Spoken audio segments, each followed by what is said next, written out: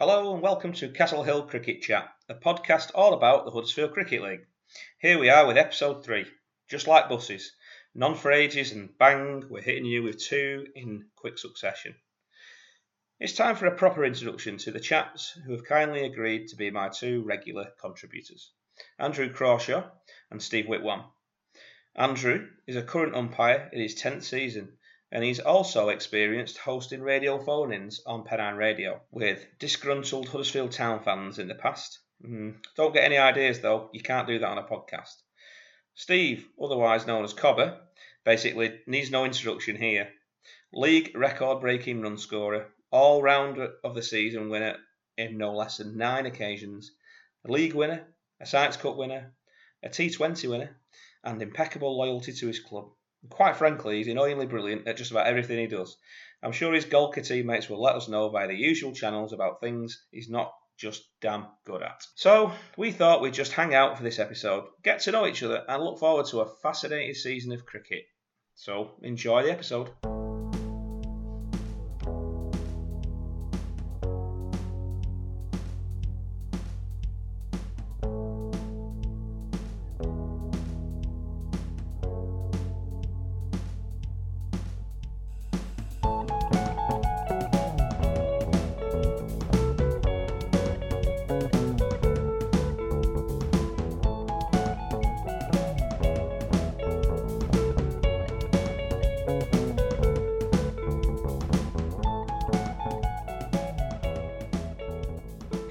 Thanks for joining us on the podcast, guys. Andrew, thanks for signing up to Castle Hill Cricket Chat. I couldn't be more happy that you took up my invite to be a regular contributor to the podcast.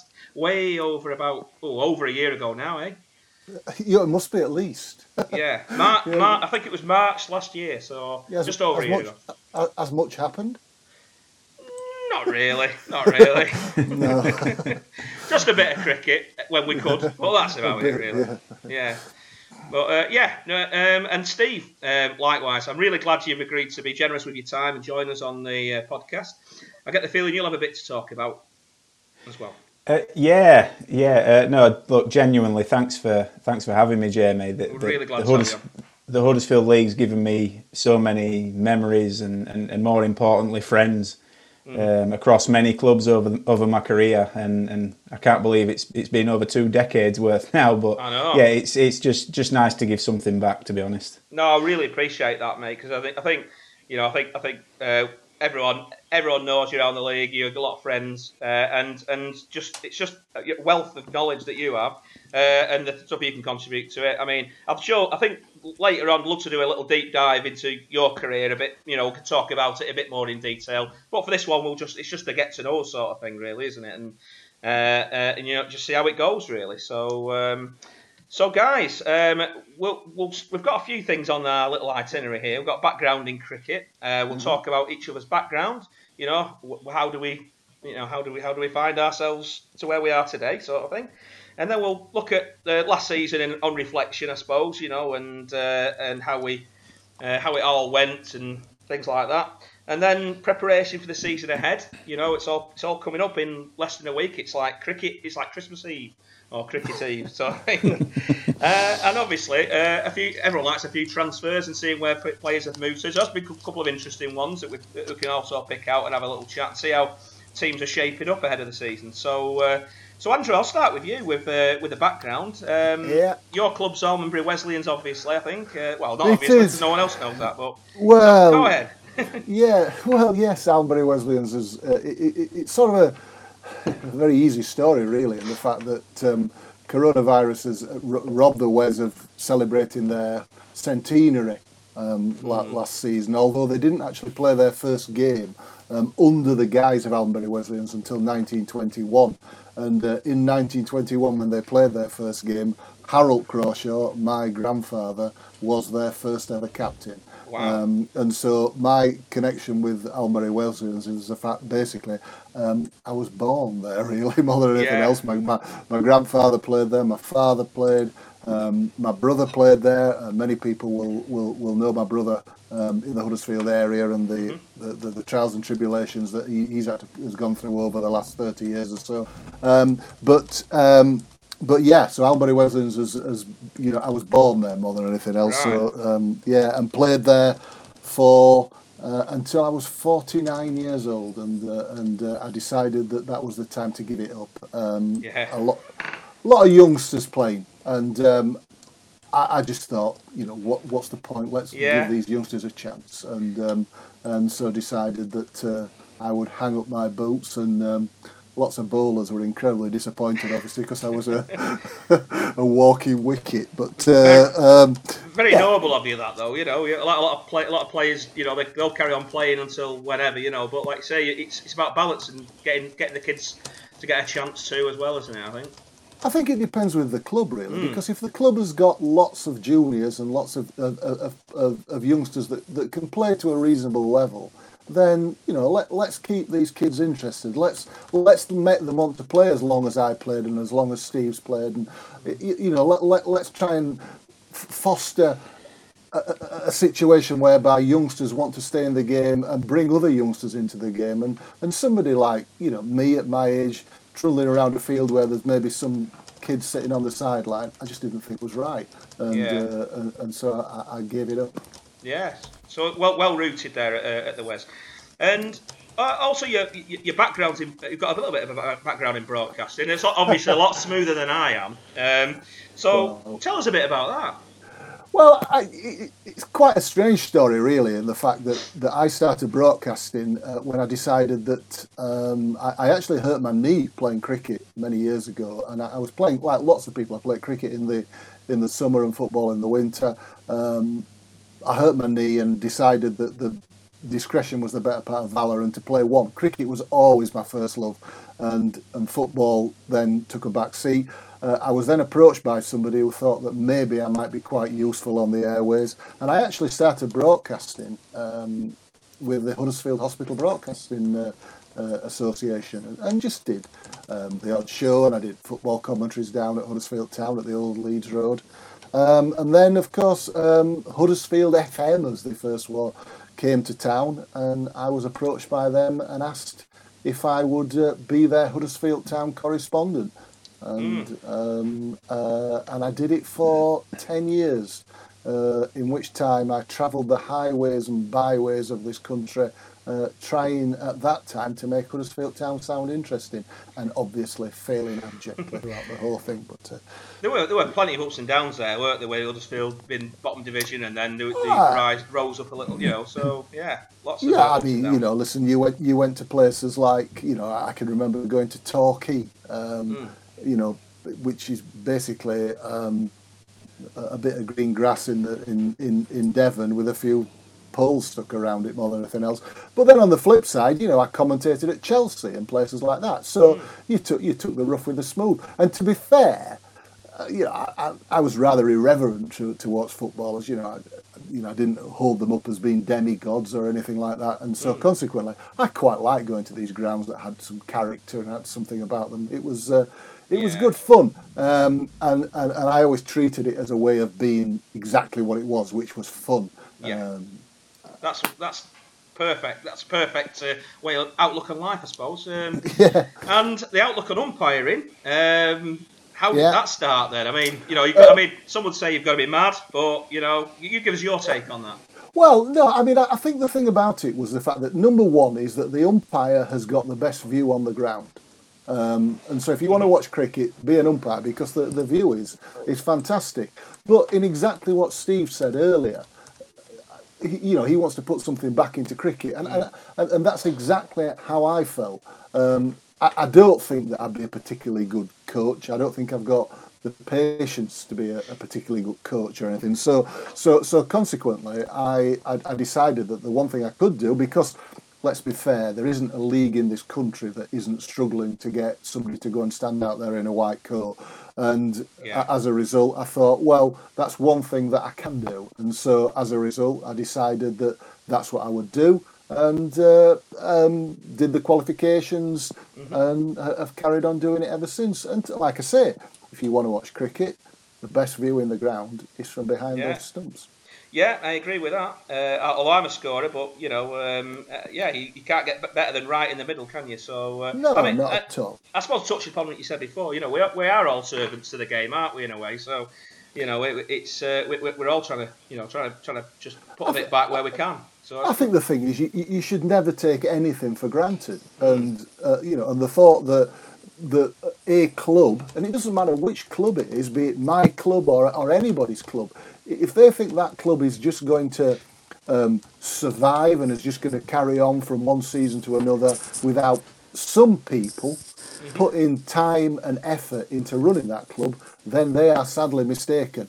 And the same thing applies to umpires and anybody else, groundsmen, scorers, whatever it might be. Without those people, the game does not exist. Correct, So, yeah. as far as I was concerned, I can put something back that way, and Yeah. that's what I chose to do, and that's what I intend to continue doing. Fantastic. Well, I always look forward to seeing when our paths cross, which is usually a couple of times a season. And same with Steve. We do bump each other a few times.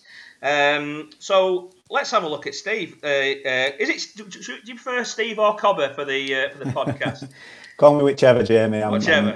I'm easy. Yeah, I've I'll been slip called into a lot both. worse. Yeah, I'll slip into both. So, I mean, like I said to before, I think everyone would like to listen to a good deep dive into a 22-plus-year career, which has seen, well, I mean, as I said in my intro, seen records breaking everywhere. So you're obviously a very proud person about that, and very modest as well. So your formative years, obviously, you're Golker through and through, aren't you? So what is it about Golker that really is home for you? Look, I mean, I'm a Golker lad, as you've touched on. Mum and dad born and bred in Golker, but as most people know, I was born and raised in Melbourne, Australia. I first started playing cricket as an 8-year-old. My dad was a cricketer, and he made sure I had a bat in my hand from the day I was born. Yeah. I learned a lot out there as a kid, and I was fortunate enough to have some great coaches in Australia. Yeah. Then when I was 13, Mum and Dad decided to move back to England, to Golker, and be with the family to retire and spend the latter years, etc. And then, apart from 4 years at Scholes, which were fantastic, by the way, not least because I got to open with Wasim Jaffer, made so many friends at Scholes and had some great times. But the rest of my time has been at Golker. So 22 seasons, man and boy, I think. Yes, as I say, I'm a Golker lad, and I'm very proud to represent my village. Yeah, I mean, not only as a player but captain as well for quite a few. Probably about 10 years, would I say? Captain. Just short. It was 9 years. 9 years. I was going to do 10, but then Jack McNamara showed up, and took it on from me. Which he's doing it's not an easy job, is it? So it's not. I'm not saying it's thankless, but it's tough, and it's challenging. But I enjoyed my time as captain. But no, Jack's taking it on, and he's doing a fantastic job for us now. Yeah, I've met Jack a few times when Delphi played Golker, and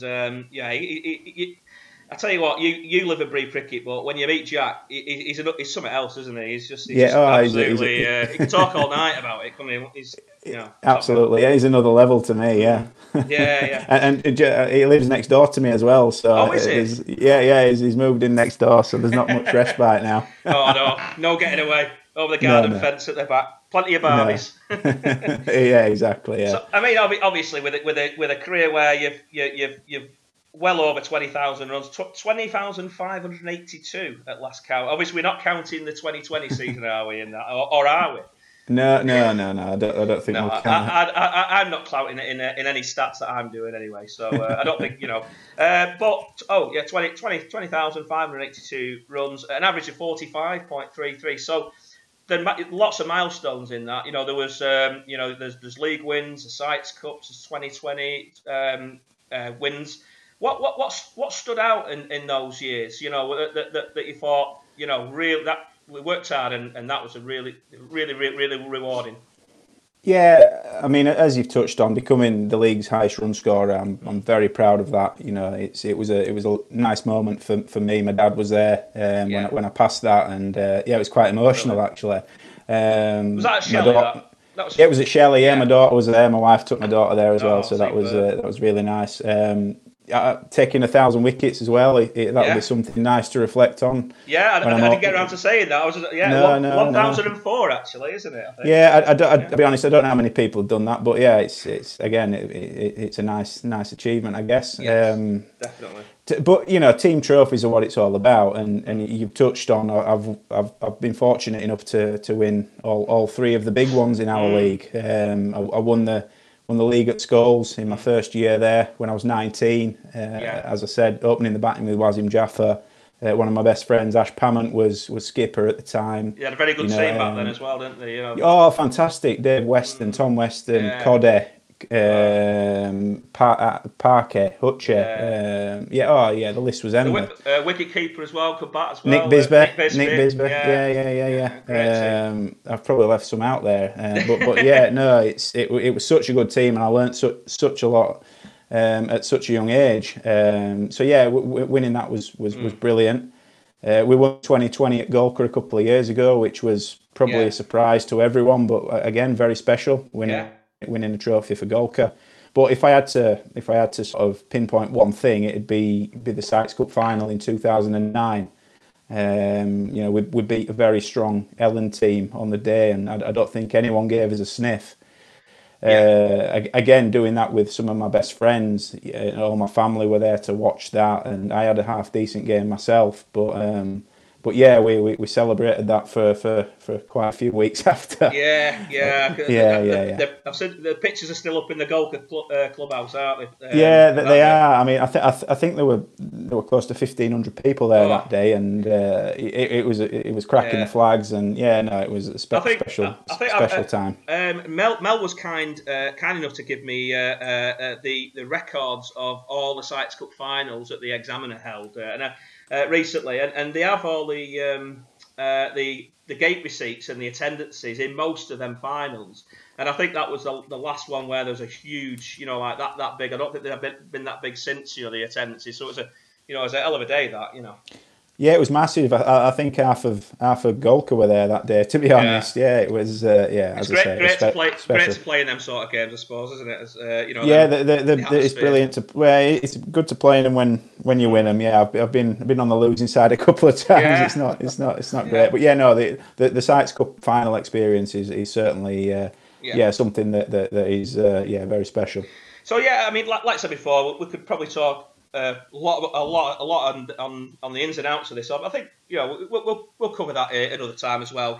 We'll crack on with the rest of the itinerary, which is the next bit's coronavirus of the 2020 season, which we touched upon. I mean, it wasn't ideal for anyone, really, was it? I mean, I suppose the league made the best fist they could have done with it. It was a good chance to blood some youngsters as well. So, you guys, what's your reflection on it when it all happened?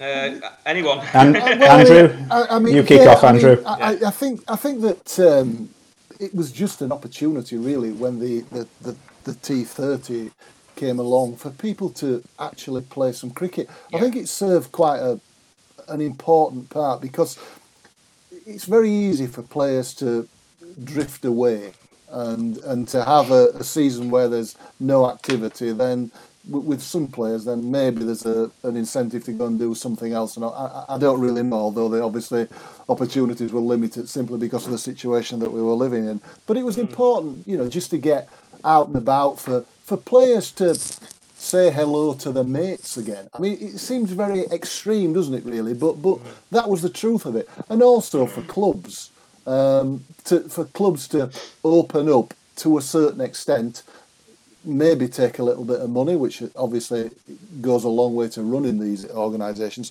So it was just an opportunity.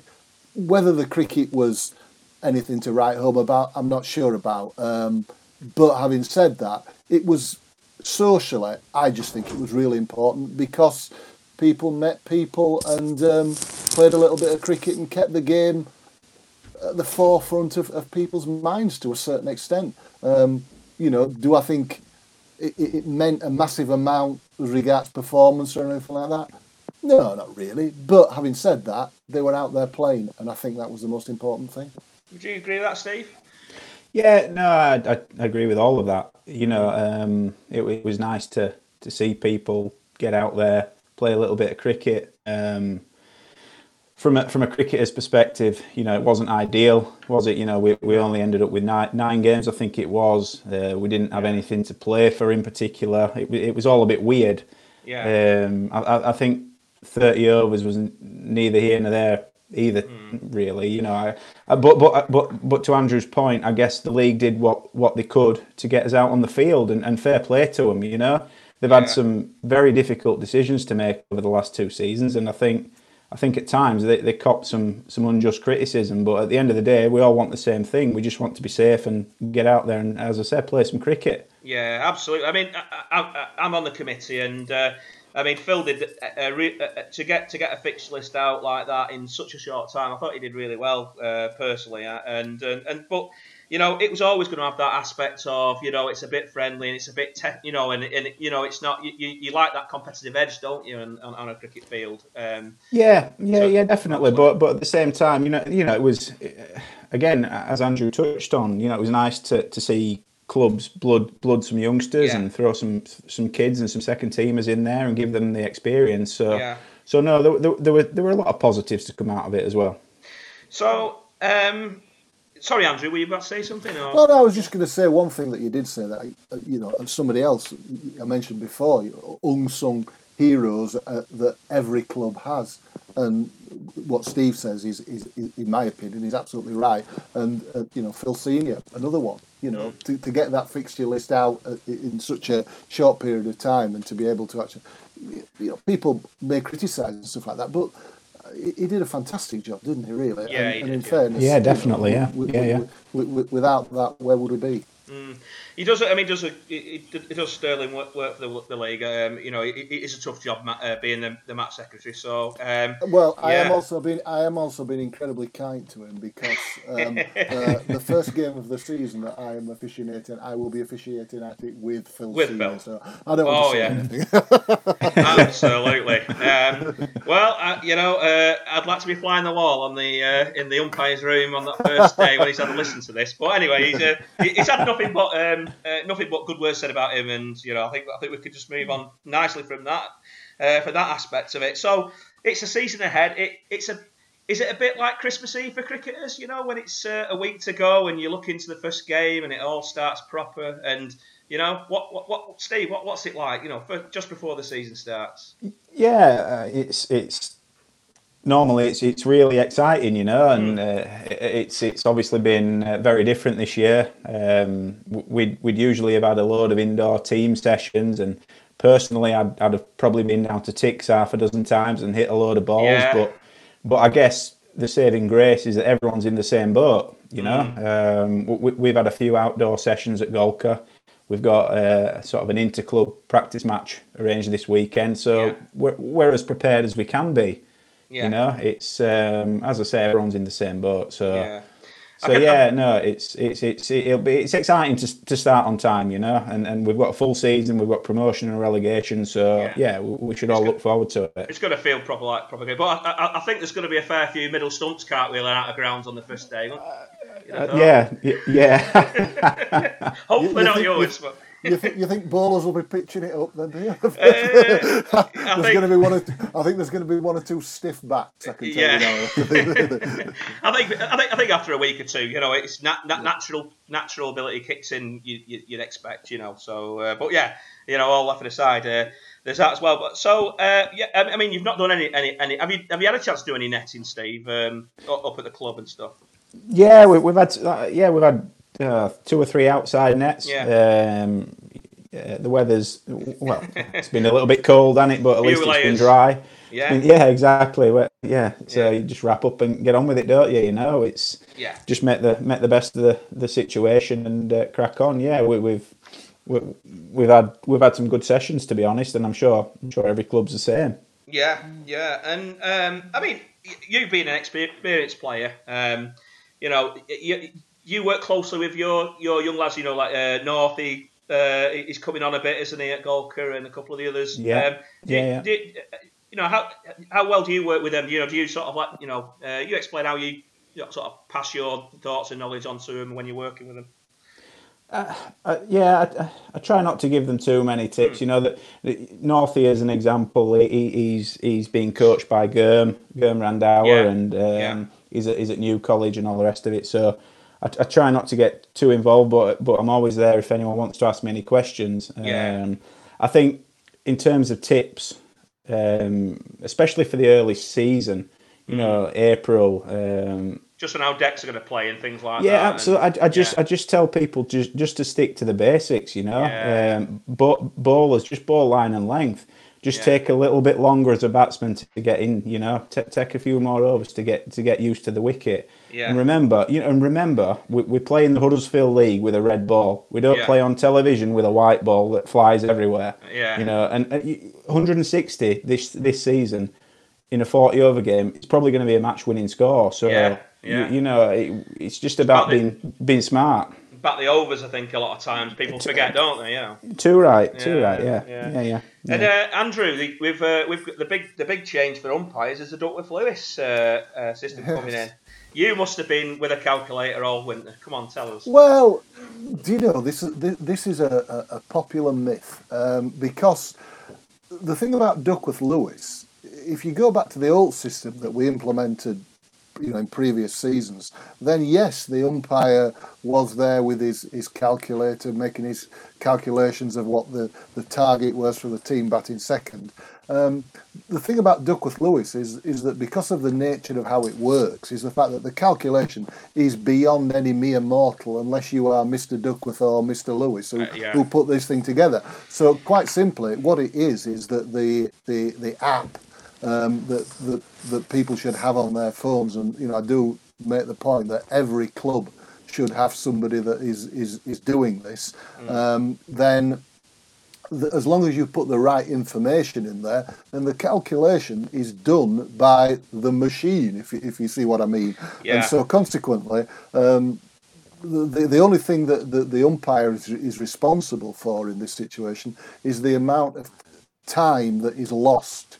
And consequently the number of overs that are lost in a first or second innings, because this is the difference now. Before, if you started a game and you're playing 50 overs and the team had gone out there to bat, then they would bat 50 overs no matter what. The second innings would be truncated, but with this system, with Duckworth Lewis, then of course the first innings can be shorter than would have been thought, and as a result, it is very much on the calculation that is done by the machine as opposed to by the clubs. By the clubs, yeah. I mean, I think the complexity starts coming in when you have multiple delays, don't you, over tea and things, and that's where it starts getting harder to work out the overs lost. It is. I think the one thing that people have got to bear in mind, well, two things. One is the fact that which I think is a really good thing, is the fact that the 30-minute rule has been reintroduced, whereby you can lose 30 minutes and there is no effect on the amount of overs lost by either side. So you've got 30 minutes to play with, if you see what I mean, before things come in, and then everything else is calculated by 6 minutes. And 6 minutes is an over per innings, if you see what I mean, and so consequently, the amount of time that is lost after that, and you can do things with the tea interval, whereby you can introduce a tea interval earlier, and so you can play it around. Ultimately, what you're trying to do is you're trying to get a result, and you're trying to get a fair result as well. Because previously you could have a situation where a team's chasing 200 or something, and they end up being 100 for 9 and winning. And to me that never really seemed right.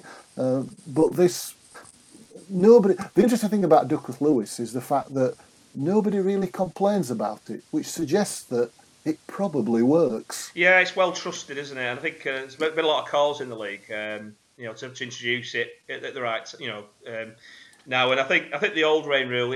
I mean, Steve will probably attest this as well. When when you're doing the chasing, it can be a different game. With the rain rule, and it doesn't really reward you holding wickets back to have a steady chase. Oh, Jamie, yeah, I've never tried to get my head around some of the rain rules. I think I agree with Andrew. I think the Duckworth-Lewis method is the right way to go. Yeah, it's coming in from the start of the season. It's coming in a sort of shorter format in that we've got to get half the second innings in before we start using the Duckworth-Lewis, and then when normal service resumes, it goes to full Duckworth-Lewis, I believe. So, right, okay. Yeah. So that's where they're at there. So I mean, other than the Duckworth-Lewis introduction, Andrew, is there any other ways that you have to prepare for the season being an umpire, or do you just wait until the big day and then get your fixtures and out you go? I think everybody will do things in a different way. I mean, it's been quite interesting really, because what I normally do is that, like we said previously, my club is Alnbury Wesleyans, and they have indoor net sessions at King James's school in Almonbury on a Sunday morning.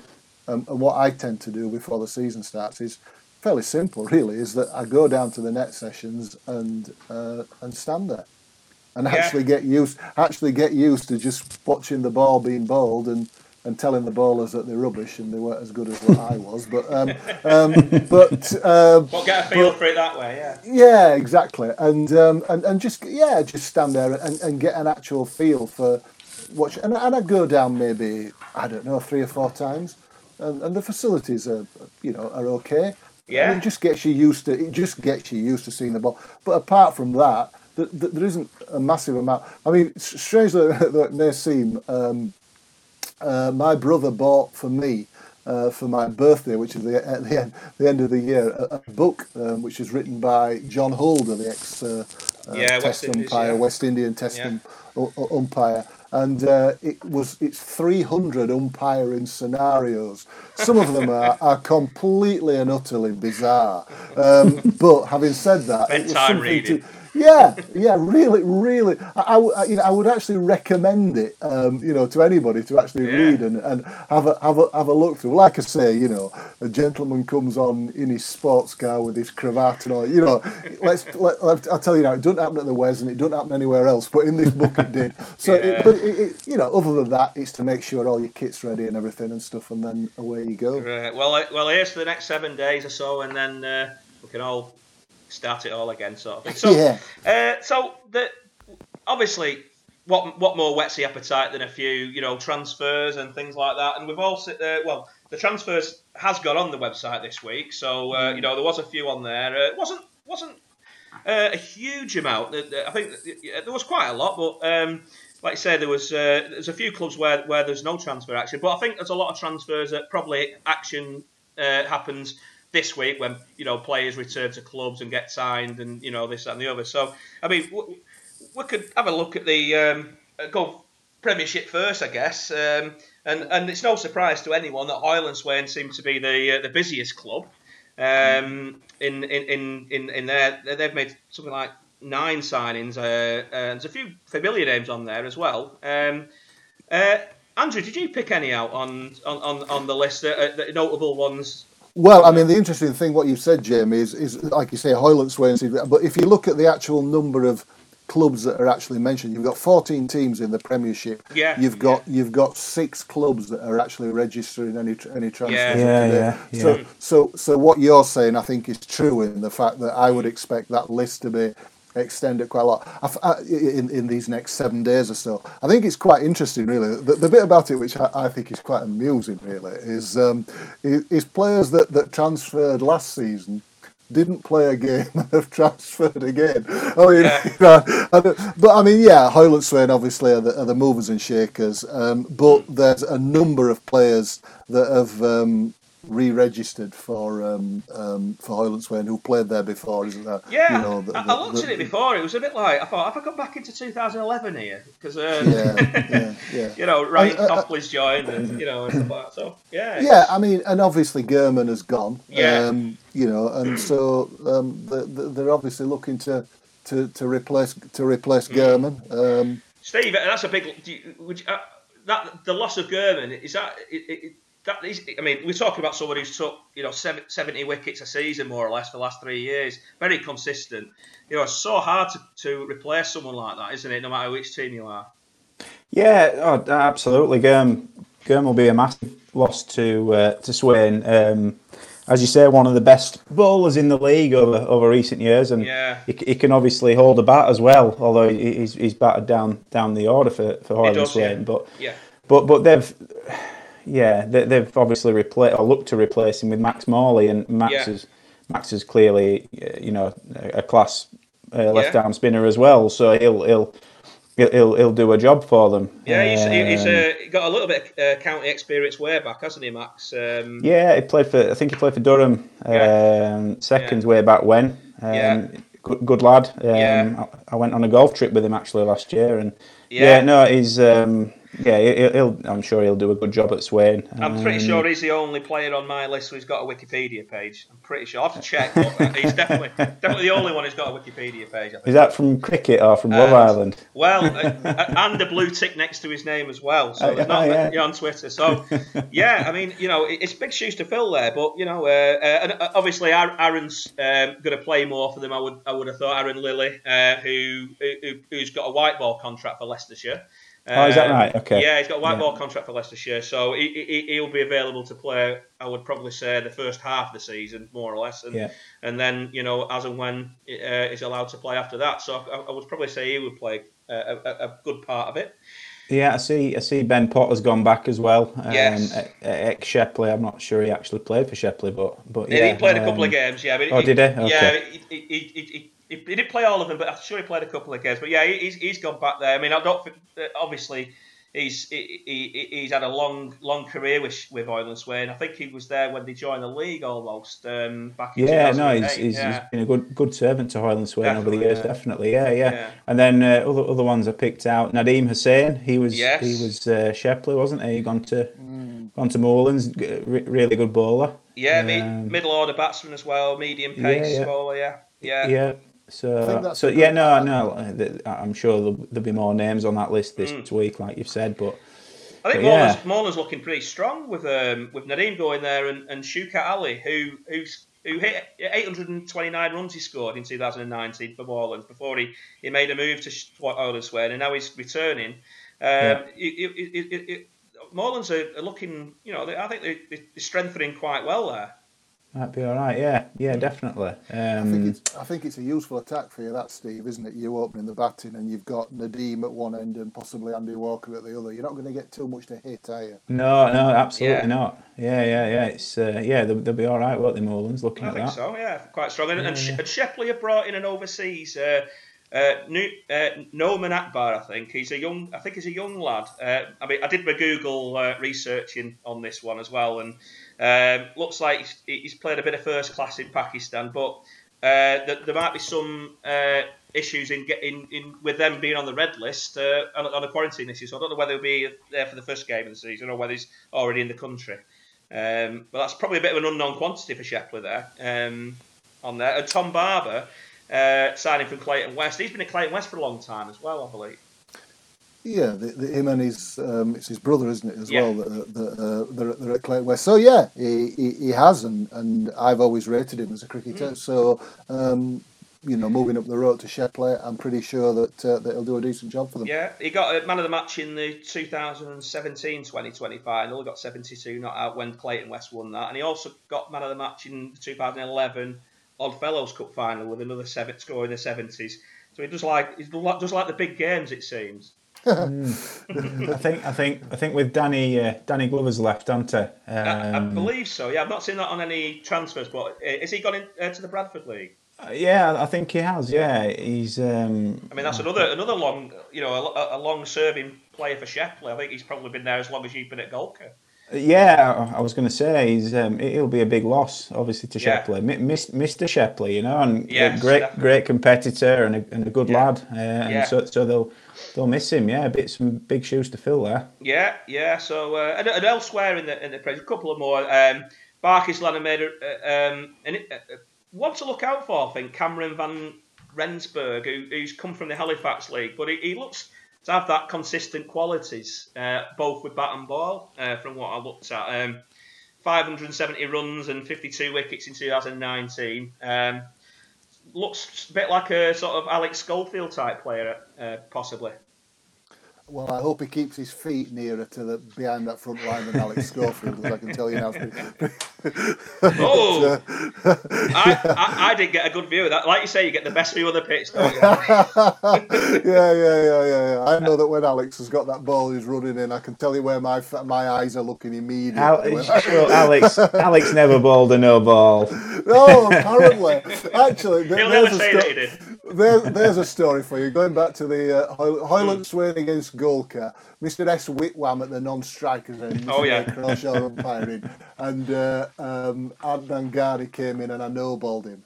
And SPC came up and he says, Andrew, where did his foot land? And I showed him where. He said, because he's never bowled a no ball before, ever, And Steve turned and looked at me and smiled, and I just winked at him as if to say, yeah, I've never heard that before. A convincing argument from SPC. Yeah, absolutely. Yeah. I mean, just another Hoylers Way signing as well that's probably not been mentioned. Alex Peters has moved from my club, Delphin Dobcross. Another player from our stable going into Hoylers Swain, but he should strengthen upper order batting there for Swain. I'd rather him being at Delph though, but there we go. Oh yeah. So yeah, and then I think Almondbury Wesleyans will have to give a few mentions to a couple of their signings. Yeah. Andrew, you go and take the lead on this one. Well, wish that I could really. Paul Winrow and Daniel Morehouse. Yeah, I mean, Danny Morehouse, I think, is number one is, yes, somebody else returning to one of their former clubs. Because, I think you've got to remember that Danny really started bowling, particularly when he was at the Wes before, because, he didn't do a great deal before that, and has obviously turned out to be, probably something that he should have done earlier, really. He was in 2014 at Elmbury West, and then he moved to Armitage Bridge 2015, but very consistent with the ball. Yeah, but I think going back to what we were talking about before as well, as regards, Danny, is the fact that he's playing with his mates. It's fairly simple, really.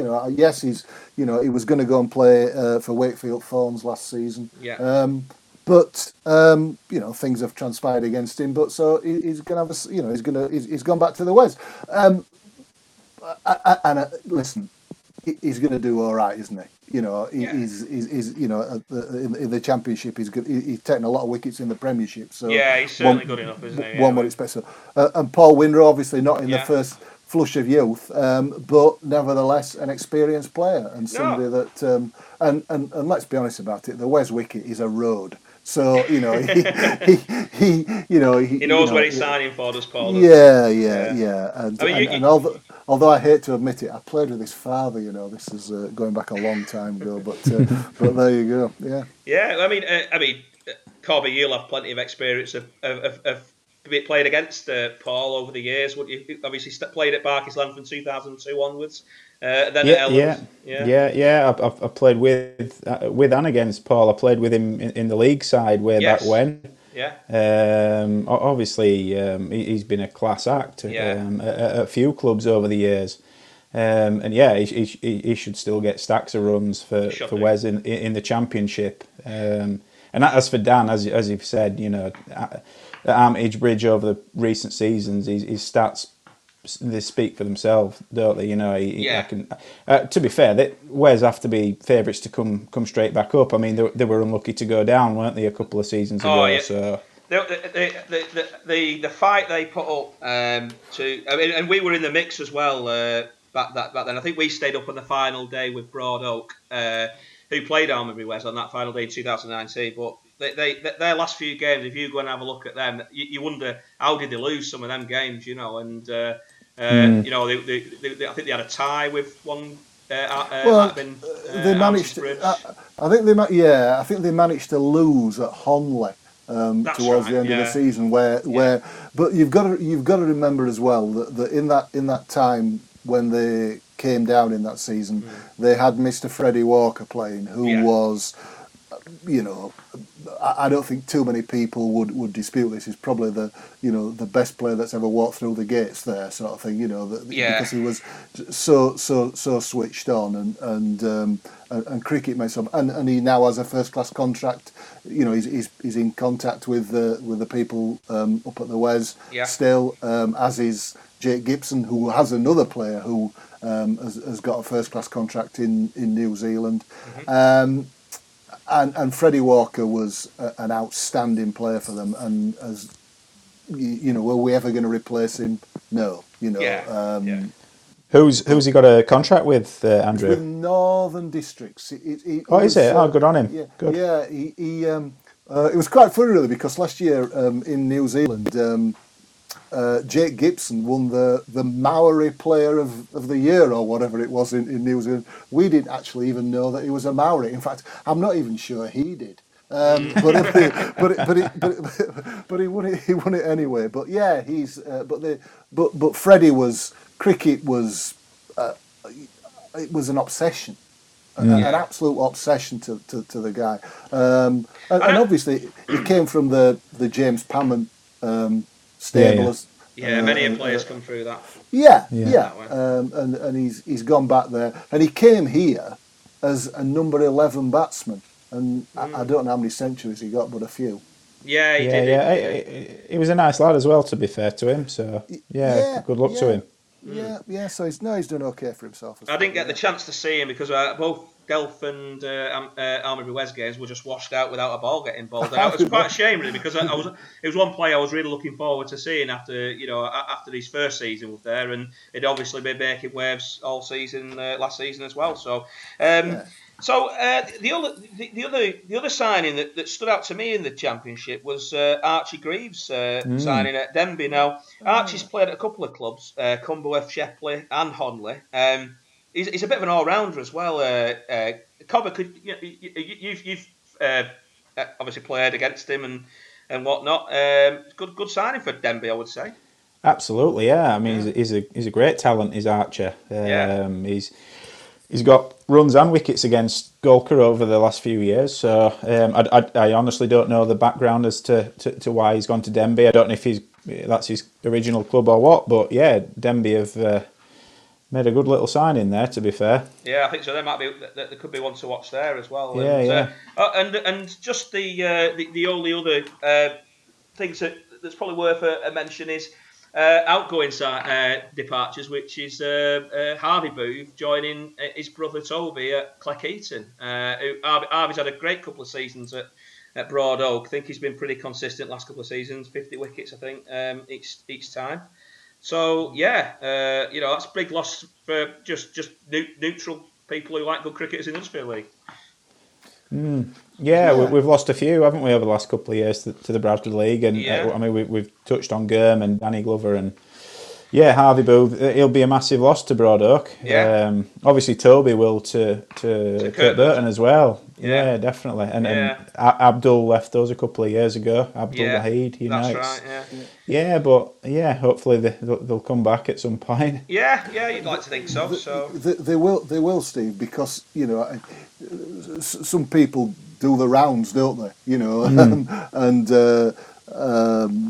they will at some point in time. I mean, I think, like you say, it's sad to see people go, and it's sad to see people go to, if you like, a rival league, as it were. But having said that, I mean, certainly I umpired the game between Golkar and Broad Oak a couple of seasons ago, and Golkar won. But to be honest, young Booth nearly beat them on his own, to be honest. But the rest of the players were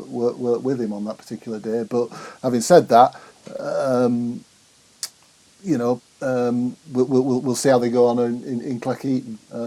I'm not sure that I'd fancy playing next to the M62 every game. I really don't. That's it, yeah. So that sort of rounds up the transfers, really, that we'd probably chat about, and we're getting towards the sweet spot of the 45-minute mark, which I like to think is a good time for a podcast, really. We don't want to go into the 1 hour, 2 hours, do we? But anyway, that's by the by. But guys, it's been an absolute pleasure. I've really enjoyed it, actually, as this sort of first get to know each other sort of thing. We'll wrap it up here now. I'm sure we all can't wait until the 17th of April, and even more so when the restrictions are lifted and we can return to the so-called normal period. Everyone's forgot what normal's like, I suppose. Again, guys, thank you for being so generous with your time. I mean, you've given up your weekday nights and come and chatted to me. So really thanks a lot. I hope you've enjoyed it as well. Pleasure. Yeah, absolutely. Yeah, cheers, Jamie.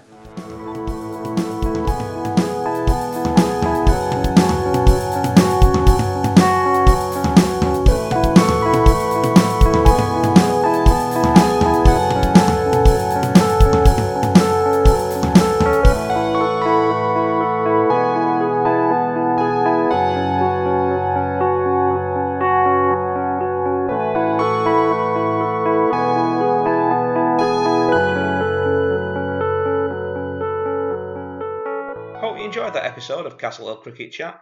We can't live without asking for a small favour from you. So please drop us a review wherever you subscribe to your podcast. It literally takes seconds to do, and it really helps as we get started on the podcast ladder. Hope you can tune in for our next show soon. We've got some fascinating interviews planned with current and former players, along with people who support the league in other ways. We'll also have matched reviews after each weekend with our two contributors. Don't forget, if there is someone you'd like to be our guest to come on and talk about a significant champagne moment or a deep dive into their career, or even just send your feedback to the show, you can get in touch by sending a message to the league's Twitter account or head to the podcast page on the website and there's a contact form where you can send your message. Finally, follow the league Twitter account for news of the next episode dropping, and subscribe to the league's official YouTube account too, where you might find the odd tidbit making its way onto there. You can find both accounts easily enough online. Thanks for tuning in and listening. See you next time.